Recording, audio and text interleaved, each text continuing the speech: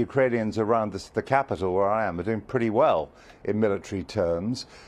They say that that convoy is a mixture of broken down vehicles, dispersed vehicles, vehicles they've smashed up. It's no longer a military issue. Western analysts have said similar things as well.